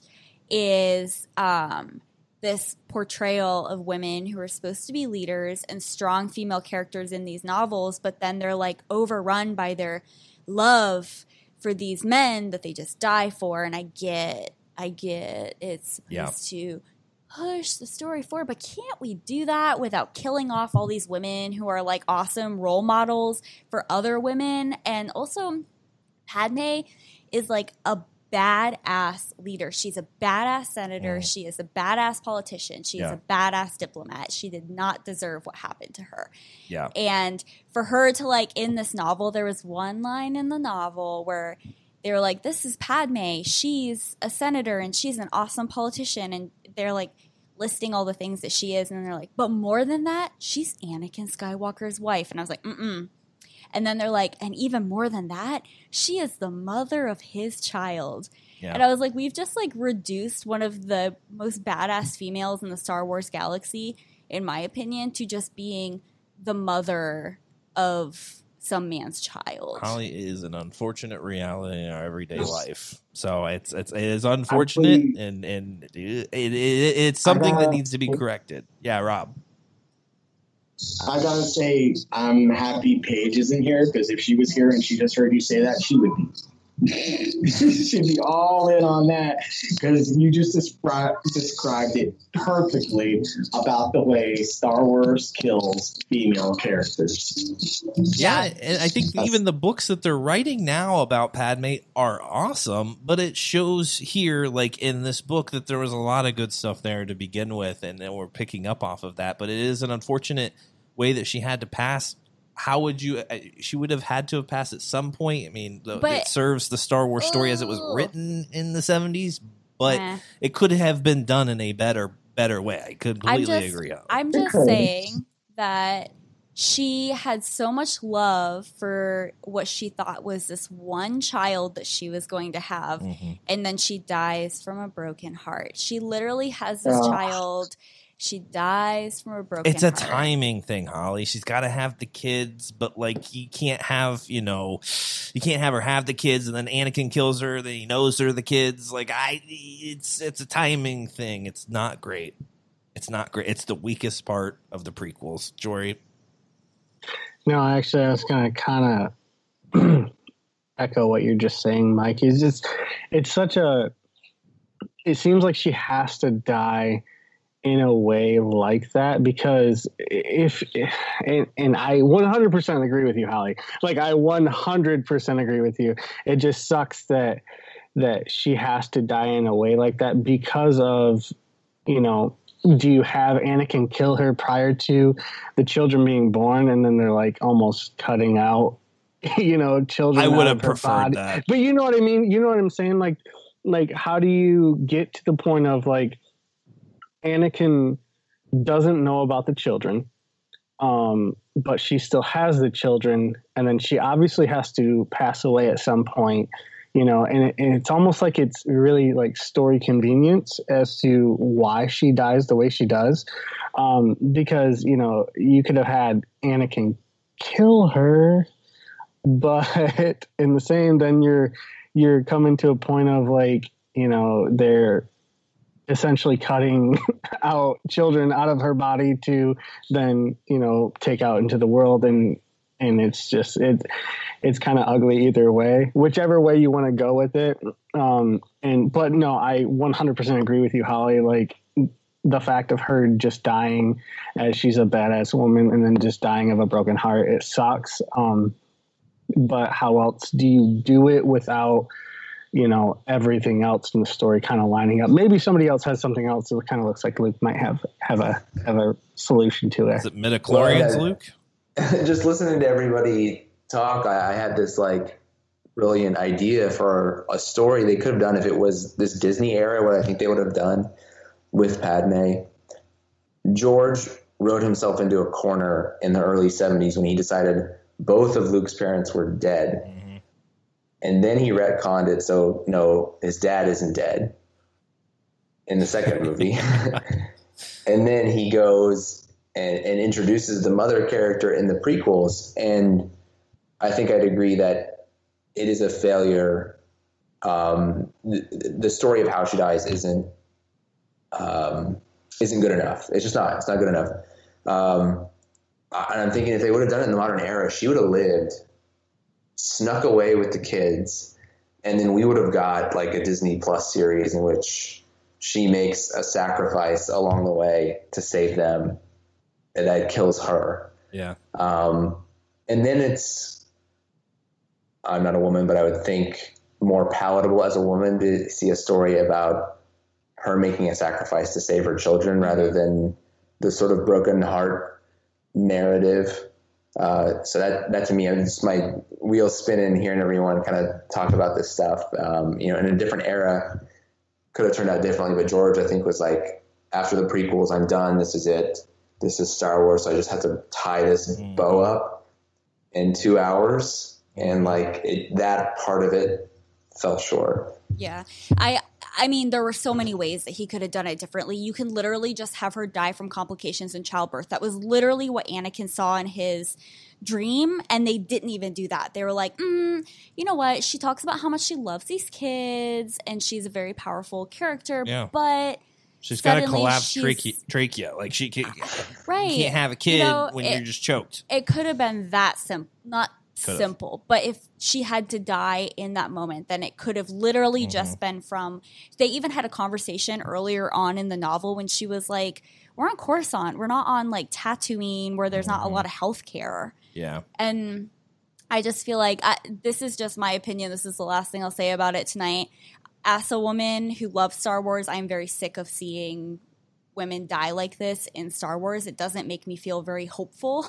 And Star Wars is supposed to be a story of hope, and I kind of feel like it's just a story of hope for men and for women. It's just like, sucks to be you. It's almost as if George thought that it's going to be somewhat, you know, just another tragedy of Anakin, that you rejected this person and she died of a broken heart, and that makes it even more traumatic. But I'm just going to show you Vader, you know, rising on this machine, and everyone's just going to be so blown away by that scene that they'll kind of let that as a pass of just, she died of a broken heart, but that's Vader, that's cool. It's just, it felt cheap, and it definitely did. And it's one of those things that it's unfortunate, and I get that we're trying to correct those things now in Star Wars. It's hard to look past that, but it's awesome that you're getting a lot more credit here for Padme and showing that she had a lot of genius strategy going on and preserving what she believed in even after her death, and it's playing out that way. And I think it's almost like her legacy is living on, and I think that's really cool, and hopefully making it right. But 2005 wasn't that different of a time, you know what I'm saying? We could have made things a little more right. It just, like Luke said, I think he's like, think about the shit that George Lucas had heard over the past 5-6 years about his prequels, right? He said, can we just wrap this thing up, and this is fine. Let's get it out, and then it'll make, billions of dollars, whatever. It just felt like it wasn't that important to him, even though he made an entire trilogy about Padme. As much as it's Anakin's story, it's their love story, and for it to end like that, it definitely kind of shows you where George's headspace was. Like, this is good enough, and maybe that is to him. Maybe it was very romantic and tragic, but he's also not a woman. So he is, probably just a simple-minded man, as most of us are. And simple is not a great thing. So, but yeah. Feels awkward to transition out of that, Holly. Is there something else? A whole panel full of men, and I feel terrible, but... No, we can transition out of that. Look, seriously. The women are literally sacrificed all the time.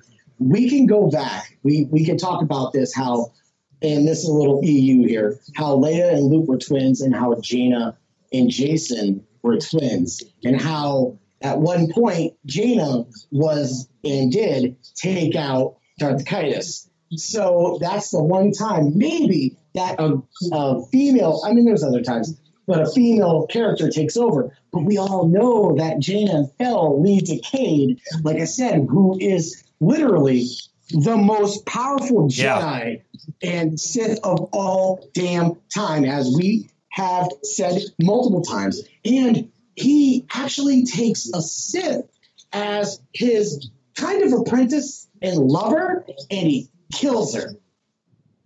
Why? And it all starts from the whole bloodline going on, and there's so much hurt and there's so much things going on. But if there's really just, you guys just want to just say it, it's what we said on many casual councils, what I just said, that the women always further the males. But, and there's a lot of people that actually think that Jason Solo, I've even seen discussions, what if Jaina Solo would have been the one that turned bad? Okay, the Sword of the Jedi.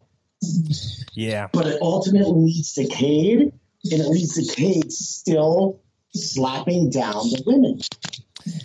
Yeah, the EU is a little more open-minded. I mean, Luke was, into a machine at one point, so it was a weird time. A little more open-minded there in the EU. Some interesting things going on. But I kept cutting Jory off. Jory. No, you're good. I agree. Like, women in Star Wars really do just kind of get put on the back burner. And even in new canon, with Leia, like, pretty much, like, giving up her own Jedi path because she knew that it would, lead to the destruction of her son. Mm-hmm. Once her actual her training was complete, it would lead to the destruction of her son. It's almost like a way of, like, kind of taking back from what the women can do in Star Wars. And and it really just, it sucks. It sucks for the women. And I had a rebuttal to your Padme, and maybe with George Lucas and how he was writing, but honestly, at this point, I kind of forgot what with everything that's been said. So, no, I had a good rebuttal, and maybe it was just at the time just convenience for him. But I lost it at this point. So yeah, I will say this: I do want to do another episode of just, like, obviously not in book club. And we could transition back into talking about the Revenge of the Sith. But for anyone listening who's interested, I do want to do an episode where we talk about kind of the treatment of women in Star Wars, and kind of what that means, and kind of, I don't know, maybe get more of the female perspective. I feel like there are a lot of male Star Wars fans, and I think that the majority of our listeners are male, but I know there's also a lot of really awesome women who run a lot of Star Wars podcasts that kind of give a different perspective, and I feel like there's not as much respect for a lot of them as there are for some of the other podcasts, and I feel like typically, I mean, we get characters like Rey who, you know, Disney said, let's make this female character who doesn't have to make those kinds of sacrifices to like further her story. And she gets a lot of like, oh, she's just a Mary Sue and she's so boring. And hey, but Cara Dune grunts a couple times, and That's boy, right. best female character Oh in my Star God. Wars. She's a Mary Sue. Yeah, so it's undeniable that it is a problem in Star Wars, and the simple reaction of many fanboys and being upset by the discussion and also the female character leads, it speaks for itself. It is undeniable. It is a problem. It needs to be addressed, and it is a big problem. Yes, I will say, definitely not talking about the Revenge of the Sith novel now, but I was wearing a Star Wars shirt at the mall one time, and some guy literally asked me if my boyfriend got me into Star Wars. Yeah, and you're like, well, funny story, yeah, but I've never heard of that before. Yeah, so it's real, but it is. That's unfortunate. What do you do? Anything else about Revenge of the Sith? I hate transitioning like that, but is there anything else that we missed, Holly? Any big notes? Yeah, Jory? I just thought the one last cool point, and this is kind of going just randomly off topic, but Mace's Shatter Point. Yeah.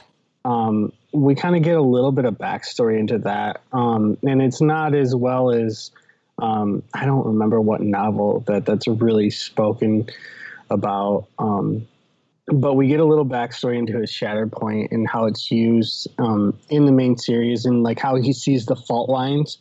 And I thought that was really cool. You know, he sees different fault lines and things, and how Anakin's, you know, always in his eye, and he didn't quite understand why Anakin was always in his perspective of his Shatter Point, and then he really gets it at the end. Like, he is the ultimate Shatter Point, and this is like right before his turn to Darth Vader, and I thought that was pretty cool.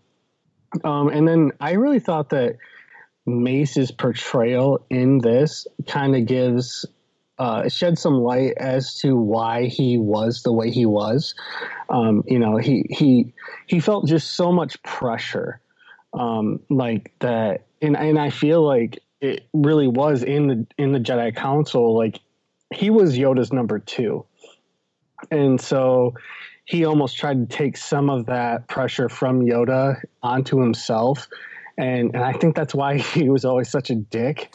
Like, you know, like he just, like, he felt just like, I need to be there for this council because of my gifts and what I am able to see. And it just, I thought it gave a pretty cool, brief background into, you know, what his gifts were and how it affected a lot of the decisions that the council made, right or wrong. You know, obviously, I think all of us agree that the council didn't always do what was right for the time, but, you know, he was depending on this power that he was a master of, but, you know, he maybe didn't quite understand what the Force wanted him to see in these certain moments. And, you know, it's just pressure that I don't think any of us can really relate to. But it's just something that it was pretty cool to see the background of it. Wow, Jory, that's a leap. I mean, I think I myself have probably experienced some of those pressures, but no, I'm just kidding. But you're absolutely right. Especially you got the shroud of the dark side clouding everything, right? Even Yoda doesn't understand what's going on. But from my understanding, what you're saying, Mace he's getting some signal from the Force. He just can't quite, like you said, make out what it is necessarily trying to relay to him, but it is breaking through, and it's just that ultimate manipulation from Palpatine. He's just playing everybody, but it's that crack, it's that fracture that's trying to make its way through, and he just can't identify it. Doesn't make him likable. I think that's valid. I think that also it was interesting to get his perspective when Anakin, you know, he's going to arrest Palpatine, and really execute him. And Anakin's like, don't, like, I need him alive. I need him alive to save Padme. And then when Palpatine is, you know, using the Force lightning against Mace Windu, in the back of his mind, he's like, Padme, why Padme? And then that's where they're like, Mace realizes that he was so focused on Palpatine's Shatterpoint that he missed what Anakin's would have been, which was that attachment. Yeah. But it's also, a very sad moment. It really is. And then also, interestingly enough, I liked in this novel where they talked about Mace had his flaws. He also had an attachment issue. It just wasn't to an actual, like, being. It was his love for the Republic. At least it wasn't a machine like Luke Skywalker. Love Luke. That was weird, though. He also said he fell forever. That was just such a sad freaking ending to him. But then even Anakin kneels down in the rain. He's like, what have I done? It's like just so much regret. And then Mace was falling forever. And it's almost like he's going to now, just like Yoda will always now understand his own failures and where he went wrong. And now Mace falling forever, it feels, is now going to live in regret. It's the saddest thing. It's the saddest thing. Did you actually read it, Mike? It sounds like you read it. I had my own audiobook here that I didn't have to pay for, so it was a great read. Holly picked out the high points for me, which I really appreciate, because it would take me a while to get through a 400-page book, to be honest. I think that I realized that Luke and I could do the dramatic readings on the podcast. And I can just sit there. That's fantastic. Actually, I think Lucasfilm would probably come after us if you just did their dramatic readings on the podcast. I listened to a 13-hour podcast. I'm down. See, we have one listener. We're down. It's fine. Guys. I mean, it's awesome. Rob would listen. Rob would listen. I would listen. I would drive for like 2 weeks listening to y'all talk. I swear. He would go from Erie to Buffalo about 30 times. Let's go. I was already there today. I had another burger. I know that. So, something I did, this is like the last point. I didn't make a note of it, but in my mind I was like, oh my God, I'm an idiot. I was like reading through the part in the novel where I think that Obi-Wan and Yoda are trying to like sneak out or sneak in, and they get found out by that squad, the squad of clones, or I think they're clones when they're trying to sneak out. But Yoda is like disguised as they think he's a baby. And when I was reading that, I like misread it, and I thought they were talking about an actual baby that was Yoda, but not actual Yoda, like the child. And I like stopped reading. I was like, Michael, why is nobody talking about this? This book has been out since 2005. And then I realized that it actually was Yoda, because they're like, I think he's a Jedi. And they're like, what makes you think that? And then Yoda's like, whatever he says, the lightsaber gave it away. Yeah. Well, you know, John Favreau and Filoni were probably reading this too, and they're like, you know what? We could go with that. Let's have we could make an entire show dedicated to a baby Yoda. Let's do it. Okay, great. Done. There's so much in this book that they've taken and ran with. I know. I like read that, and I was like, why is nobody talking about this? Yeah, you did. You had a moment. We had to bring you back down. Just me. Just a mistaken identity. Boy, this was, I think, the longest book club. Rightfully so. Long book, long discussion. A lot more folks here than I thought we were going to have. But Jory, one last thing. No, just one last thing. I just want to give a shout out to Brent. Just still holding it down on the Facebook group. You know, while we're podcasting, he can't be around for it because he didn't read the book, but he's still just posting memes in there and just killing it in the book club. So shout out to Brent for and his stuff he's doing right now with the sausage quotes. It's it's freaking amazing. So if anybody hasn't seen that, go to the book club, or go to not the book club. Sorry, go to the Facebook group, and Brent's killing it in there. Yeah. His editing skills are on the rise. And I think at one point we mentioned that, dark side users are all arrogant. And by no means were we referring to Brent or Wade or any of those that associate with the dark side. Definitely not arrogant individuals there. I know that they just enjoy the cool robes and the red sabers, but they're all actually the nicest people that you'll ever meet. I do not think that they're conspiring to take over the galaxy, Holly. Though there's a lot of story that remains to be told about all those guys, so we'll see how that pans out. We've really only known them, a little over a year, so we'll see a lot of stories that'll be told about those guys. I know I just tooted his horn, but no, Brent is definitely trying to take over the galaxy. He would stab you, Brent, and cut you in half. Without a doubt. I mean, I don't know if you guys saw Trivia Trials, the first one, but he's kind of there's no mercy. You with a sausage. Phrasing. Oh yeah, he's gonna bring the pain with a sausage. Crossover. Phrasing. The FCC may not allow that on the airways. May have to edit that out and post, Holly. But a nice, solid, long book club with a lot of great panelists, Holly. Is it one of the best reads so far in the book club?